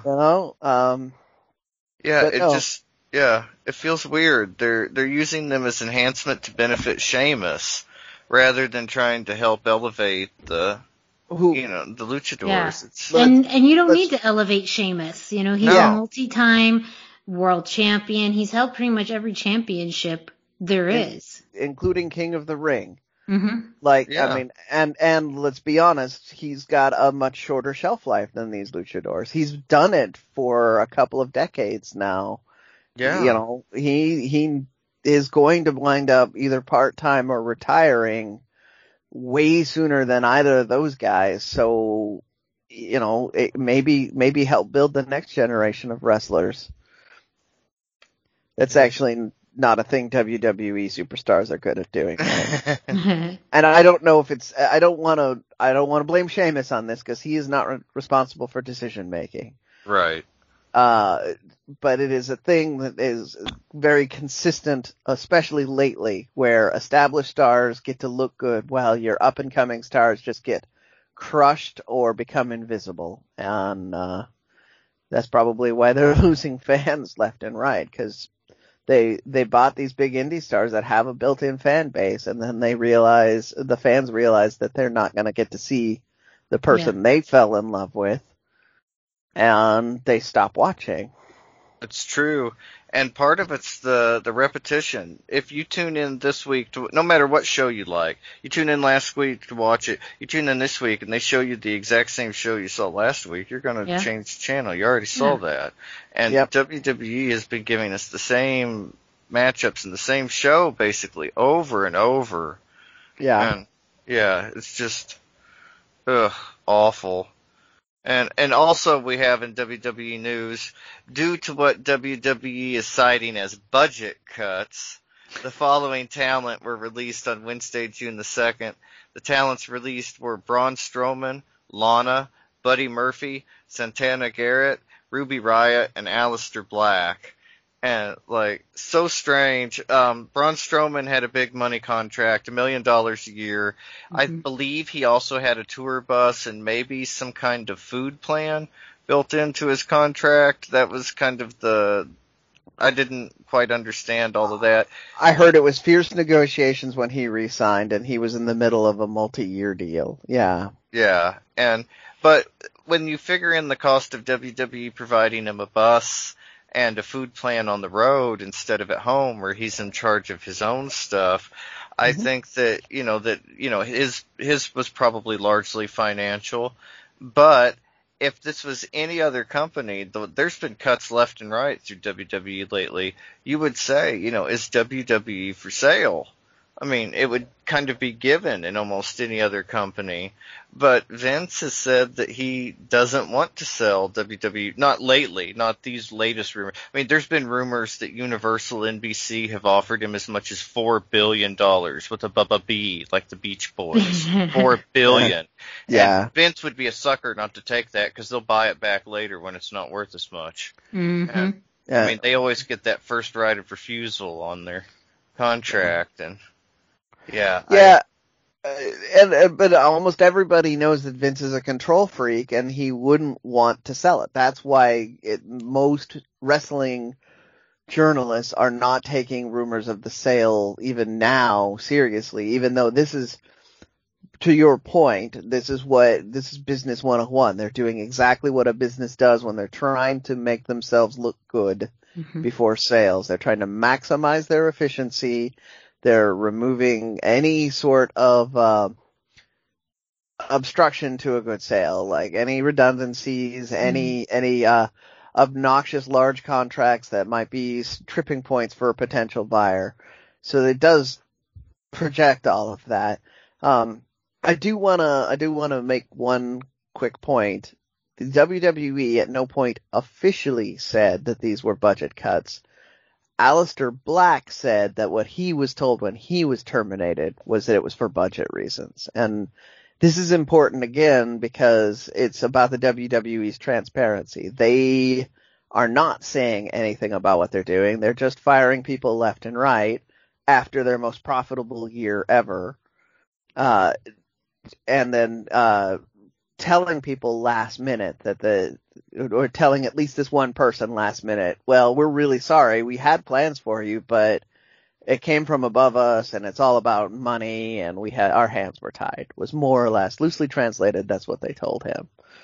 And, yeah. Can you imagine John Laurinaitis, who can't even live up to his brother's name, calling you and be like, sorry, pal, we got nothing for you. Yes. Happy trails. You know, like, I'd be so mad. Well, I mean, that just takes me back to stories like the Dudley Boys. The first time they were fired from the WWE, it was Laurinaitis saying, creative's got nothing for you. For you, yeah. Yeah. Mm-hmm. We hear that all the time. You know, creative has nothing for you. So, but we've gone through these before. Before the stories was, they're coming up against the end of a quarter and they're, like you've said, Brendan, trying to kind of balance the books and trying to get their financials in order for their next quarterly financial records for stakeholders. Now, because of, the releases that have happened now months together, it's leading people to think. And at this point too, they moved over the network to Peacock. They're looking for a much more global presence. I understand why some people would be saying they're looking to selling and maybe they're offloading some weight, but also we've also heard a lot of stories about them restructuring lots of departments because of the changes due to COVID.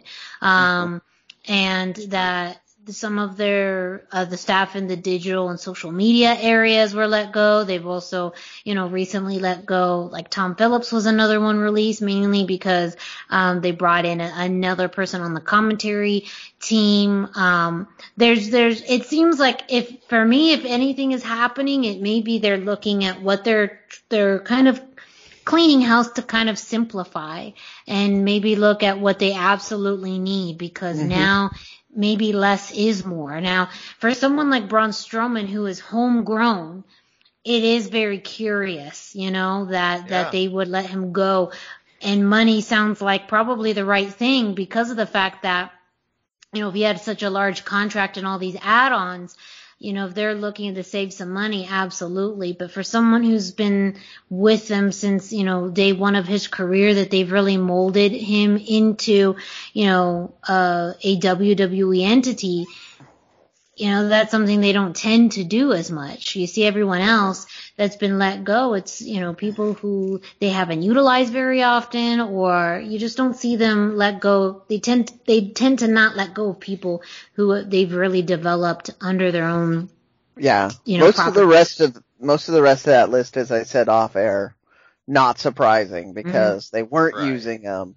Aleister Black was starting to be used, but before that, there were months where he wasn't being used. So it just felt like, like it was still in their heads. We could just get rid of this one too. I'm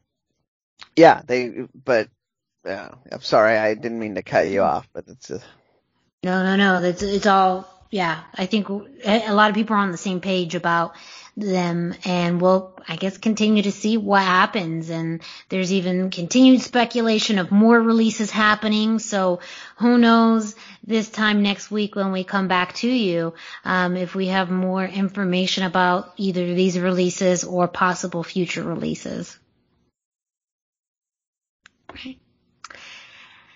Up next, we have NWA, and they brought out some pretty interesting news about their next pay-per-view, When Our Shadow Falls, or Our Shadows Fall. That's happening this weekend on June 6th. So I believe that's this Sunday on June 6th. Let's get the calendar out. Yes, this Sunday on June 6th is going to be available on Fight TV. But some pretty big news as far as the match lineup. They announced a 4-way tag match with some faces familiar to Lucha Libre fans. We have a 4-way match that includes The End, which is Odinson, and Pero. You have Marsh, Rocket, and Slice Boogie as a team. And then for Lucha Libre fans, we have Sam Rudo, as far as Sam Adonis. Oh my gosh. Why is it escaping me? It's that kind of night. Yeah, Sam Adonis. As we know, yes, but he's being called Sam Rudo and Sal Renaro teaming up. And our final team is Bestia 666 and Mega Wolf. So that is a 4-way tag team match happening at When Our Shadows Fall. And also we have a bit of the NWA Women's Championship scene kind of figured out. Camille will be facing Serena Deeb for the NWA Women's Championship, and Thunder Rosa will be teaming up with Melina to face Taryn Terrell and a returning Kylie Ray. So that's very big. This will be Kylie's first match in quite some time since, when she left Impact, I believe it was last summer. So we haven't seen her on our TV screens in quite some time. But we've seen this alliance in partnership with Thunder Rosa and Melina that's developed now for over the past year. And so we will see them in tag team action against Kylie Ray and Taryn Terrell. But very curious as far as some of this Lucha Libre presence, specifically with NWA. They tend to stick more with, U.S. talent, especially those that kind of reside in, the East Coast. And the South, yeah. And the South, yes, yeah. So it is very interesting to see Sam Adonis on here, Mecha Wolf, and Bestia 666. So we haven't, because of COVID, we haven't had much opportunity to talk about Mecha Wolf and Bestia 666. They are a tag team that had started in the Crash. I believe if the Crash ever starts having shows, they'll be tag team champions again. But they are an established tag team out of there. As you might expect, anybody who watched WCW and saw Damien in 666, Bestia 666 is a brawler. He's got a little more technical skill, and Mecha Wolf is a crazy flyer. So if you want to see really good kind of Texas meets Mexico City Lucha Libre style, that's a good team to keep an eye on. I just wanted to throw that out there because we haven't talked about them much on the show yet. They are through and through luchadors, and they represent a very specific style that is very interesting to a lot of fans. Yeah. That's why I think this match is going to be so interesting, because you have, super big guys, with Odinson and Pero. Slice Boogie too is a bit of a brawler, but also can move pretty fast. And then, Rocket, I'm not really familiar with. Same thing with Renaro. There's elements I know and elements I don't going into this match. And though they haven't alluded to it, who knows if this also has implications for the tag team title scene. Right now, the tag titles are going to be defended in a triple threat match. So there's plenty of tag teams around in the NWA, but you got to think that whoever wins this may be working their way up in line for the tag titles. And who knows if this will then mean regular occurrences for Sam, Bestia, and Mega Wolf in the NWA in the future. And You reminded me of something. We've also seen Pero working with luchadors. He's actually a really good base. So, seeing him paired up against a Mecha Wolf or a Bestia is going to be a moment to kind of keep an eye on. They'll be able to do some good stuff. So again, NWA When Our Shadows Fall is happening this Sunday, June 6th. On the Fight TV app. It's starting at 4 p.m. Eastern Time, and they have a full lineup, but if you are a Lucha Libre fan and you're looking for something to watch this Sunday, maybe check out NWA. Didn't think we'd be saying that Yeah. Outside of what Thunder Rosa's been doing, that's all that we've really had. So, again, this Fatal 4-Way Tag Team match came out of nowhere this week. So a pleasant surprise. Indeed. Yes. Up next we have Impact Wrestling, and really the big news for Lucha Libre fans coming out of Impact is the X Division Championship match, a 60-minute Iron Man match. Champion Josh Alexander defended against TJP. And so this was an interesting setup because they actually started this match halfway through before the Impact BTI, which is a show that airs before Impact Wrestling. So the first half of that match was through BTI, and the second half of the match was the first 30 minutes of Impact Wrestling, which is a smart way of doing it. If you have limited time on Impact Wrestling, you can't do a 60-minute Iron Man match. And if you want to have people, BTI is still a fairly new show for Impact. So if you want to bring viewers to BTI, this is a great way of doing it. And absolutely. And so this match, and I can't do it justice with the description, because it was such a long match, as it went through the full 60 minutes plus, and I'll get to that in a second. But the chemistry between these two was fantastic. Moves and counter moves throughout really the entirety of this match. A lot of locks and holds. You did see some flying from both men, not just TJP, but also Josh Alexander. And I think it allowed both of them to say, whatever you can do, I can do better. Whatever you can do, I can do it too. And I think that that chemistry, the fact that they were able to keep that so consistent and so well throughout this match is a testament to both of them. You had the first pinfall at about 15 minutes, with Josh Alexander getting the first pinfall through a series of pins and reverses, landed one, and then pretty much through the rest of the match was them going back and forth.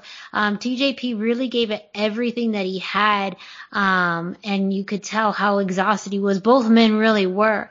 But as you were getting towards literally the last few seconds of the match, you had Josh Alexander lock in an ankle lock on TJP, but within just I think 2 to 3 seconds, really 3 if you think about it, seconds left, TJP was able to reverse that, and he was able to lock in a pin for it to be 1-1.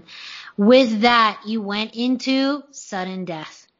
And so, the really sudden death was only a few minutes, with Josh Alexander getting the win, with a underhook pile driver, which was brutal. But I mean, you had the locker room out, all the faces came out to watch, and at first they were behind the barrier, but then as it got closer to the end of the time limit, they were on the ring, around the ring. So it was a great match. And again, Impact Wrestling is a hidden secret in the wrestling world.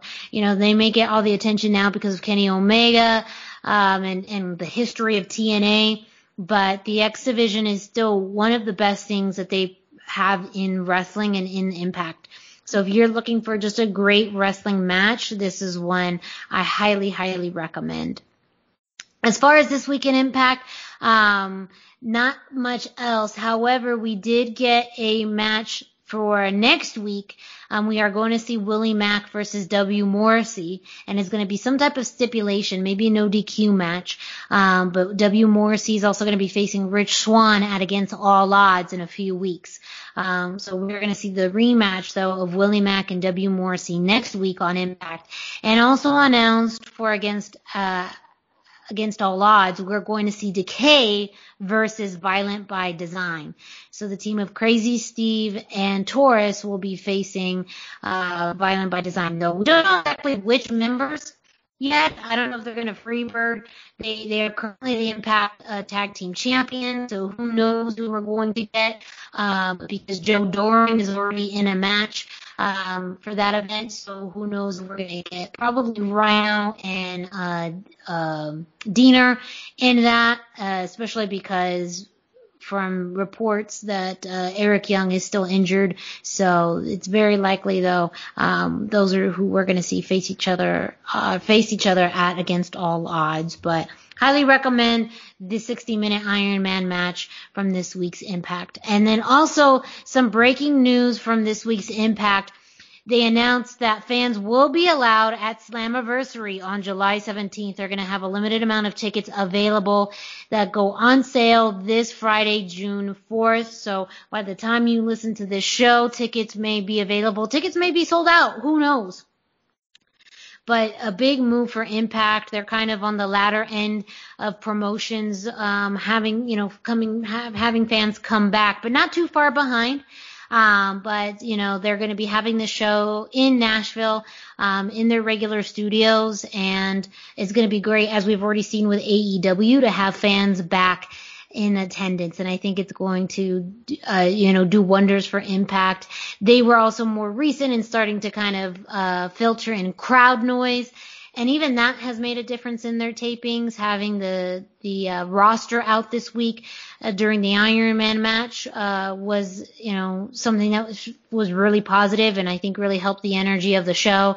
And I think fans are going to be clamoring back to Impact Wrestling, especially because it's Slammiversary, and that may mean, they're bringing on people from New Japan, maybe some of these former WWE signees. There's going to be surprises at Slammiversary, and it's going to make all the difference in the world to have fans there. Our final news story is MLW and some interesting notes that came out of this week.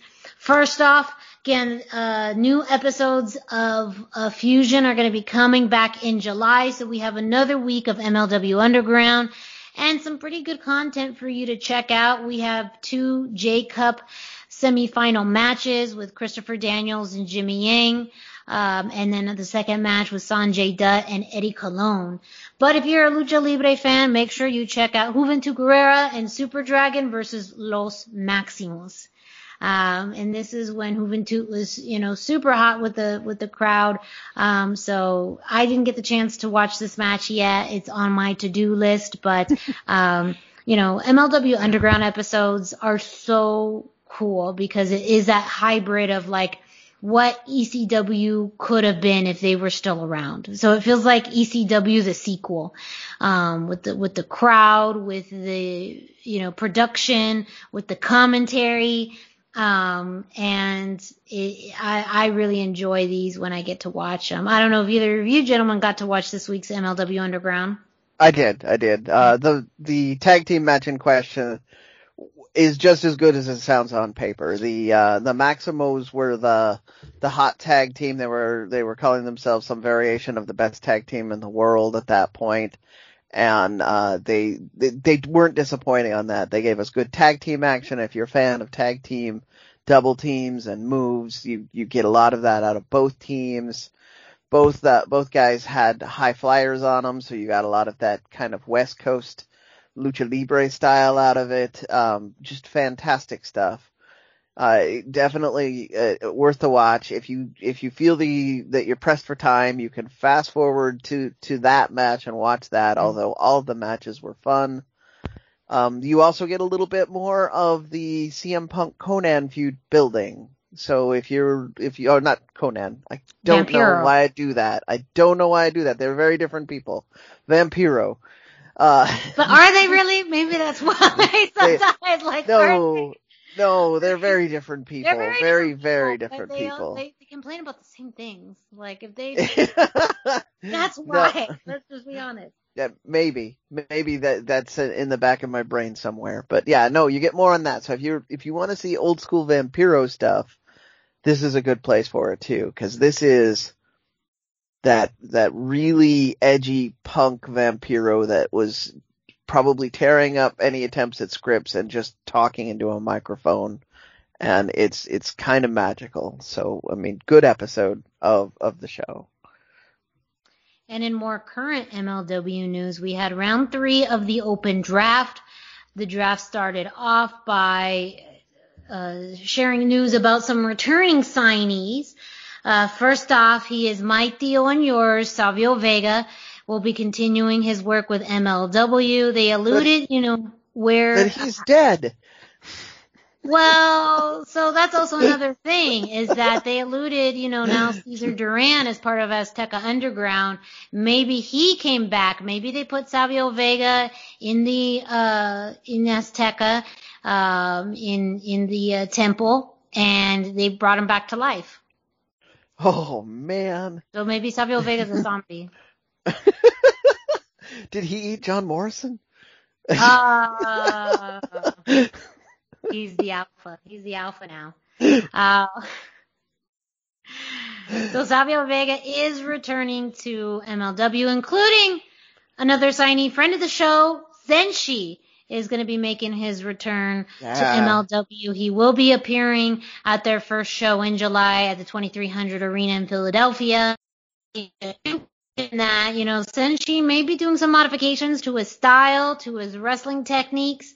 And as we know from talking with him, he's a man of the world. And so he is always up to embracing new styles, always training, always learning more. And he seems ready to elevate his game, especially now with new wrestlers coming on board. And the addition, again, of Azteca Underground.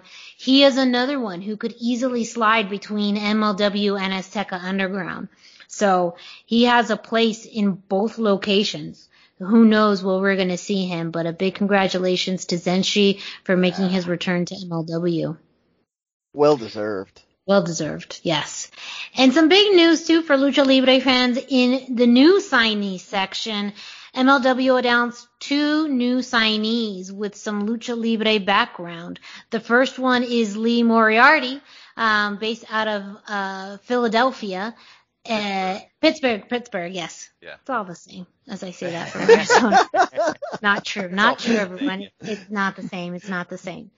But he has a hybrid background of catch, Puro, and Lucha Libre. And Brendan, I know you were able to do some more background, information or research on Lee. Well, yeah, so he studied at Chikara, which is part of where he got his lucha background. I couldn't verify where he wrestled at in Mexico in the short amount of time I had, but he has done some matches in Mexico according to all of the hype on him. Yes, yeah. MLW did announce that with, his backgrounders had wrestled in Mexico. And again, these are just things that we just found out today, hours before the show started. So that's how much we care. We try and get all this to you. So a hybrid style works really well in MLW because you have wrestlers of all backgrounds. Yeah. So it seems like he could easily do a match, say, with Zenshi, or again, if they bring back a Laredo Kid or even a Leo Rush, or, he could easily challenge, for, I was going to say, the middleweight championship, and that's with. Oh, I don't remember who currently has that. I have to look that up, but I know who was feuding over it, but I don't remember who won it. So yes, yeah. I did also want to mention that Moriarty was the winner of the Masked Wrestler competition. Yes. So he went on to win the Independent Wrestling Television Championship out of that opportunity. So he, in addition to his lucha background, he has had a masked gimmick in the recent past. So he's, he's very lucha adjacent and lucha trained. It's very, very, yeah. Yeah, and as we say, Myron Reed, he's now the new MLW. It was Reed. Yes, Myron Reed, yeah, middleweight. Again, we already know too, Gringo Loco has been resigned, so the fact that he could easily just go between different styles and competitors is going to be a huge asset to him in MLW. And another signee that MLW announced is one from AAA, and that's Aramis. That was really big for Lucha Libre and especially for AAA, this announcement. And so I'm not as familiar with his work as Dusty and Brendan are. So if you don't mind giving me a little bit lesson on Aramis and what maybe MLW fans could expect from him. Kick it off, Dusty. Well, yeah, I believe he might be signed to AAA right now, but I'm not certain on that because I think he's also the current IWRG Intercontinental Tag Team Champion with Impossible. And he's, a high flyer, very exciting. He's participated in the Pro Wrestling Guerrilla Battle of Los Angeles before. Yeah. Gosh, if you're familiar with IWRG at all, or a lot of, he was at the most recent AAA pay-per-view, the Rey de Reyes pay-per-view, I believe. Yeah. He was in that undercard match that we loved. Yeah. Yes, where Latigo won, but Aramis is incredible.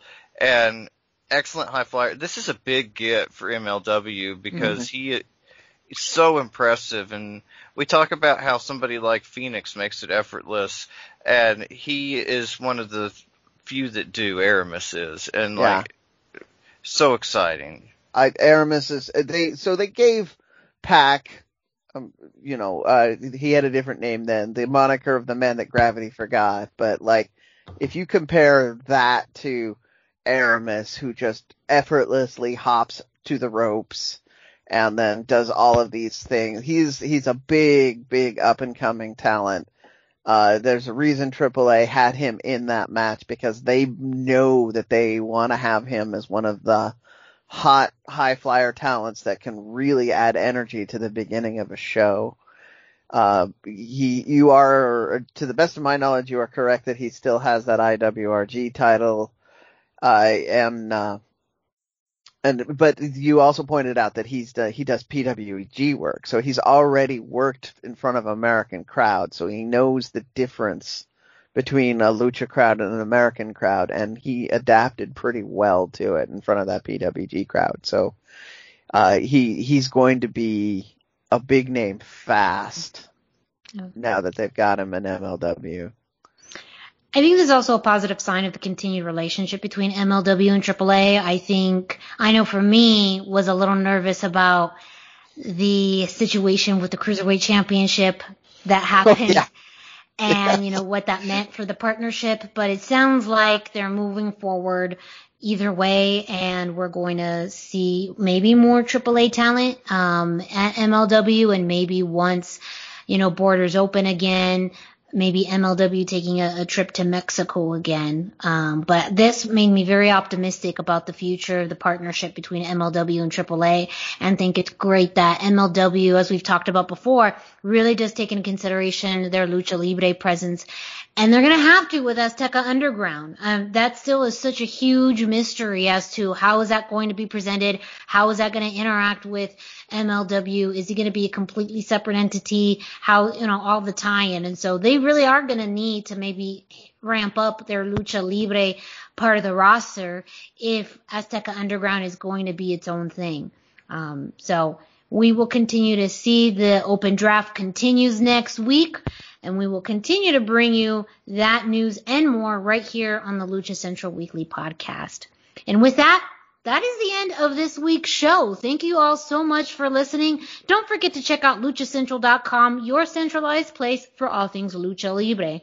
You can also check out Lucha Central on social media at Lucha Central on Facebook and Instagram, and at LuchaCentral.com on Twitter. You can also check out the YouTube page that has lots and lots of content, including previous episodes of this show. You can also get interviews, matches, and much, much more, all on the Lucha Central YouTube page.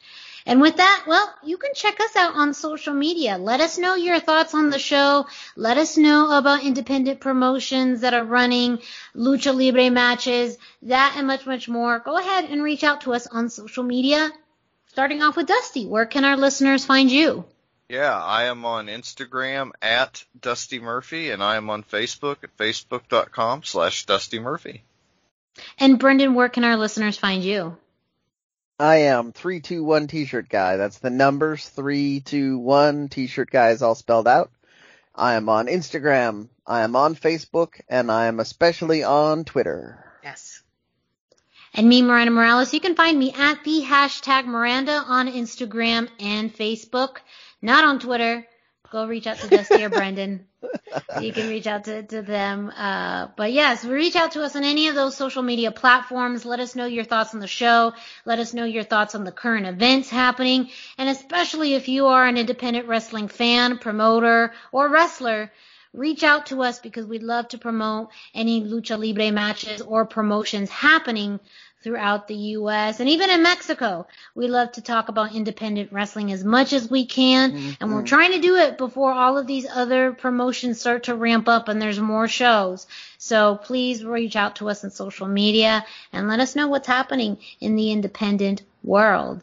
And if you are listening through maybe your favorite podcast streaming platforms like Spotify, iTunes, Podbay, iHeartRadio, Google Play, whatever it may be, make sure you subscribe, rate, and review. Subscribe so that way you are notified every time a new edition of the Lucha Central Weekly Podcast drops. You can leave us a 5-star rating and give us a review. Again, let us know your thoughts on the show. We are always open to feedback. We are always looking for new ideas and new content. So share that with us either on social media or through however you're listening to your podcast. For Brendan Barr and Dusty Murphy, my name is Miranda Morales. Thank you so much for listening, and we will be back next week. Respetable público, lucharán a 2 de 3 caídas sin límite de tiempo. En esta esquina, el Santo y el Tabernario. Y en la esquina nuestra, Ludemos y el Bulldog.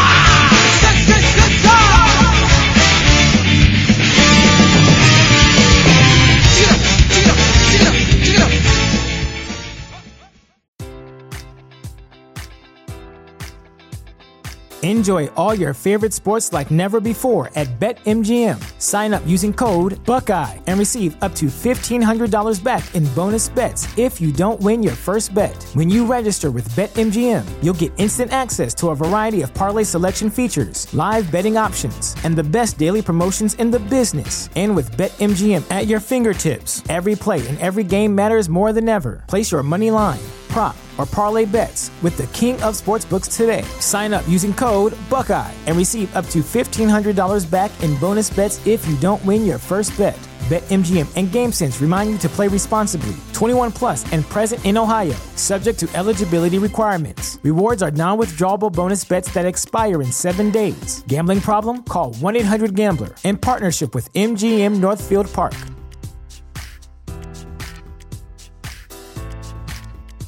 Sick of being upsold at gyms?